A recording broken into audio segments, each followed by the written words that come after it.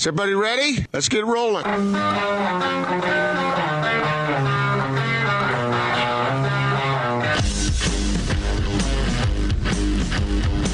This is The Big Show on 97.5, 1280 The Zone and The Zone Sports Network.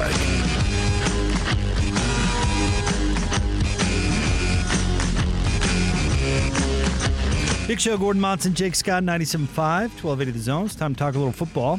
Let's jump out to the T-Mobile special guest line. T-Mobile and Sprint are coming together to build the best wireless company around. Visit T-Mobile.com for online services and local store availability. Of course, former Ute quarterback. He's our Ute insider here on the Zone Radio Network.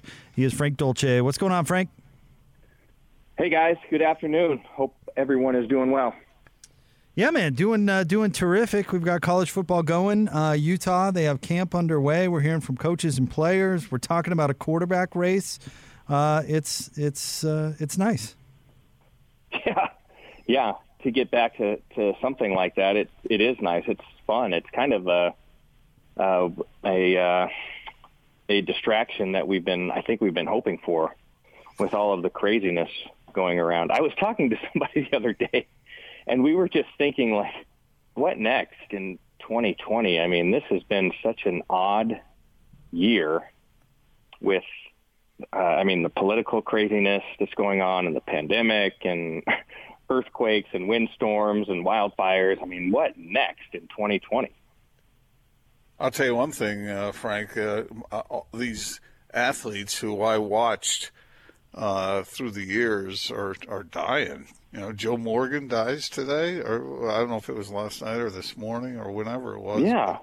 The great Joe Morgan, and there have been like 6 Hall of Famers who have died this year. It's weird when, for those of you who are younger, think about that, because think about when guys like that you watch, especially those of you who are younger. And then as the years go by and suddenly these guys are gone, it's kind of I don't know, it blows your mind, really. It does. Yeah. Of all of the athletes, of course, Kobe Bryant, that was a crazy way to start the year. And then, one of a guy that I never really got a chance to watch, but just the legend of Gale Sayers. I mean, that was like one of my all-time favorite guys. And then who could forget the way that Joe Morgan would prepare to hit a baseball with his left arm, the twitch that he had in his left arm as he was setting up to bat. And all of these guys, I don't know, maybe we should take this discussion off air because we'll get into something deeper, but all of these guys that we're talking about in some way were kind of heroes, and these are the guys that we looked up to, and I don't know, that portion may have, I don't know, for some may have changed over the past year or so. It's just an interesting, where professional sports is headed, is interesting, I guess. But maybe not. Charles Barkley once famously or infamously said, I'm nobody's role model, so. Frank, want to talk to you about the quarterback race up there at Utah, and they made the quarterbacks available today to the media, and I thought it was interesting to hear from all 3 of them. But what do you expect the timeline to be for them to make a decision? And I'm guessing it won't be that way publicly, but internally, what do you think the timeline is? Well, they probably want to get to somebody as quickly as possible with with kind of this short runway getting ready for a game at the beginning of November. And so they've trotted out 3 guys, and I think that's reasonable to think there are 3 guys in the race, but maybe more reasonable to say that there are 2 guys in the race. And my guess would be by the end of this week, we'll see those 2 guys getting the majority of the reps with guys who would be deemed starters or first team. And then as you start going through next week, that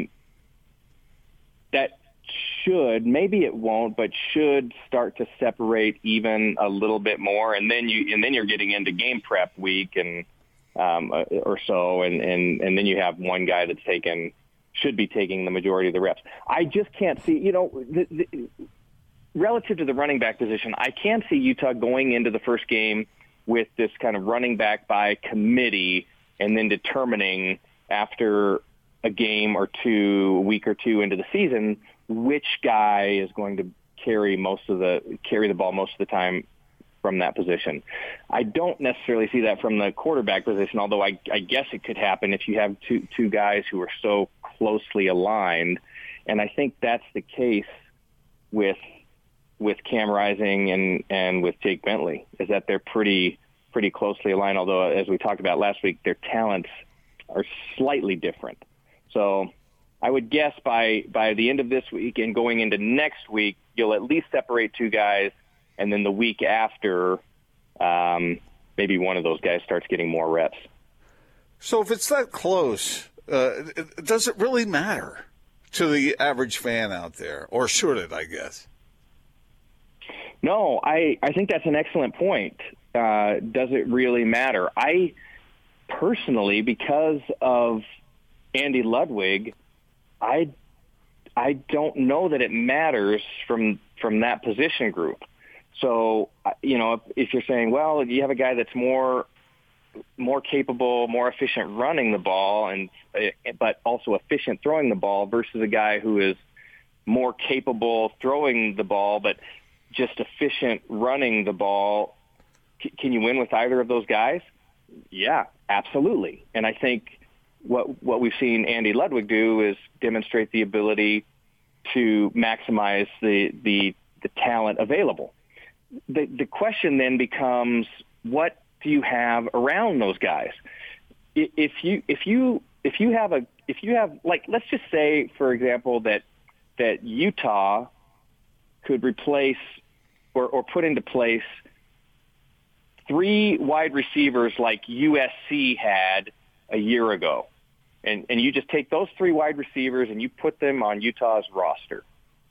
And then you say, well, with all of that talent available on the outside, then we probably should be looking at throwing the ball downfield. I mean, we're going to be stable in the run game, and that's going to allow us to open up the passing game a little bit more. And we have all of these guys who are just game changers on the outside. So, you probably go with a guy that throws the ball downfield more effectively, or we have a little bit more confidence in the guy throwing the ball downfield. So that's one scenario. The other scenario is, well, we have a really strong running game. We have a really good offensive line. We're not certain how we match up on the outside, and that's not, we're not 100%. We don't always feel great about how we align against other teams and defenses on the outside. So we're gonna build around this run game and an more athletic mobile quarterback who gives us more options in disguising the pass game because of play action and his own ability to run the football and have to keep keep a defense honest because they have to worry about this quarterback position. So I think your point is excellent. Does it really matter? Talent for talent, I don't think it matters, and Coach Ludwig will manage those guys effectively. The next question is, I think more important, is what assets do you have available to make either one of those guys more successful? Frank, real quick, sorry, Jake, but it seems to me like when you have Andy Ludwig there, it creates that environment in a wider comfort zone than it would be if you had some inexperienced offensive coordinator putting this thing together. I think it certainly becomes more critical when you have an inexperienced guy of choosing, quote unquote, the right guy, because a more inexperienced offensive coordinator probably lacks the ability, not because he's not smart or talented, but maybe just because of experience, lacks the ability to really get the most out of the guy calling the signals. I don't feel that way at all about Andy Ludwig. I feel like if he was saddled with a guy at quarterback who runs the ball more effectively, then he's going to figure out how to maximize the offense with that guy. Or if he has a guy who just is more efficient throwing the ball downfield and doesn't run the ball as effectively, then he's going to maximize that guy and all of the assets around him as well. Frank Dolce with us, 97.5 and 1280 The Zone. Frank, what did you think about the news we heard today that Jalen Dixon is transferring? Well, I always, I guess you just have to become used to stuff like that happening. But there's another guy that is, I feel like he was another guy that was just supremely talented, and just felt like and he probably believed he was, he's supremely talented as well. And so he probably just a sense of not getting to where he wants to be or being utilized the way he thinks he should be utilized. And don't forget that Utah had a couple of 2 or 3, maybe more transfers a year ago who went out and became really successful, really productive with other programs. So for Utah, I hate seeing really good guys leave.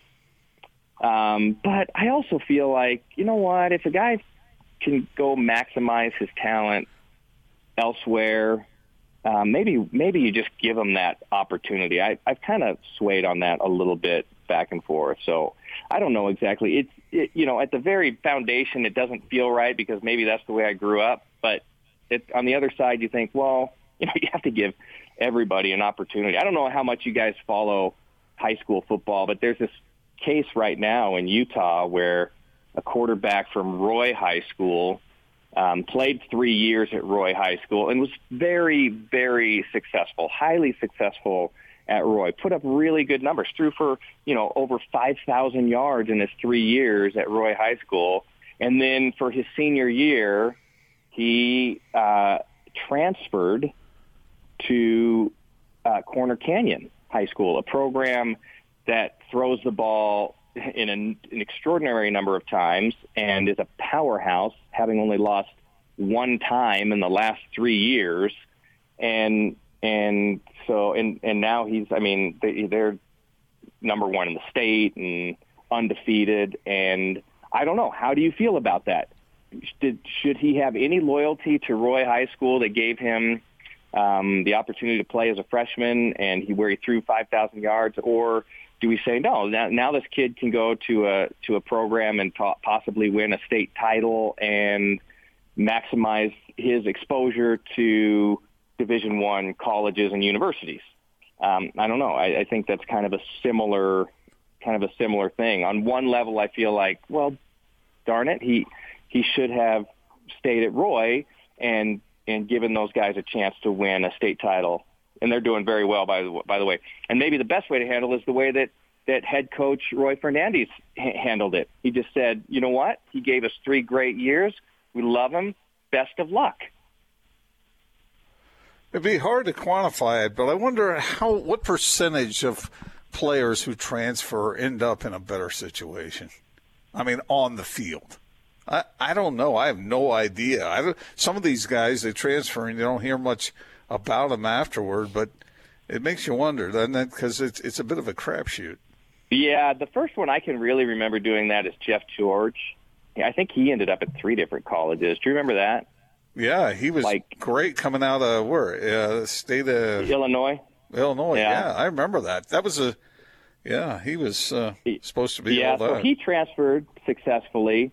And then Jeremiah Masoli was another guy who transferred successfully from Oregon to Ole Miss, and he transferred on the graduate thing. Like Oregon didn't offer a graduate degree that Ole Miss offered, so he went to Ole Miss, and he was pretty successful in his transfer. How about the guys? I mean, just look at Troy Aikman. Troy Aikman was a great example. Just look at Washington State's program under Mike Leach. I mean, every single year he had a new transfer at quarterback and, running up unbelievable numbers. And he's doing it again at Mississippi State, where he's taken the Stanford quarterback and is having some success there. So I think it obviously it happens. I think the successful transfer story is more reported, but less actual than the guy who goes from one program to another and kind of does about the same. Do you think we'll have a winner, Frank, of the running back battle between Brumfield and Jordan Wilmore? Will there be an RB1, or are we looking at both those guys for the kind of the haul? I think no. I think that I think we'll see both of those guys playing a lot in the first couple weeks of the season. I don't think they'll come, barring injury, I don't think they'll come out of camp with an RB1. It's just, I think it's a position group that's just too hard to tell in camp, and you know who's going to be more effective under the the game lights on a Saturday evening. So, and both of those guys I think are very quality backs, and there's plenty of film on both of them too. But I just don't believe that Utah's going to name. It's just not been my experience with the university or anybody's, I think, that they come out of camp with a multiple running back system, having named one in the first week. And that's happened with lots of different guys. And eventually, one of them emerges. And I think that, Zach Moss is an example of that, and lots of other guys. And I think it's going to happen this year as well. Two guys will take the majority of the rotation for the first few weeks, 2 weeks, 3 weeks, and then maybe you settle on one of them. We've talked to you about this before, Frank, but with all the talent that is missing from the Utah defense, do you think they just reload? And are you expecting them to be dominant? Well, that's a good question. I don't know that I expect them to be dominant, but I think we have to say our experience with the University of Utah and Coach Whittingham is that they do generally reload on the defensive side. So dominance might not fit with this unit, but capable, I feel like they have plenty of talent up front, maybe not the eight-man deep like they've had in the past couple of years. I like the defensive backs. I like the talent there, and you have to replace a couple guys. That's difficult.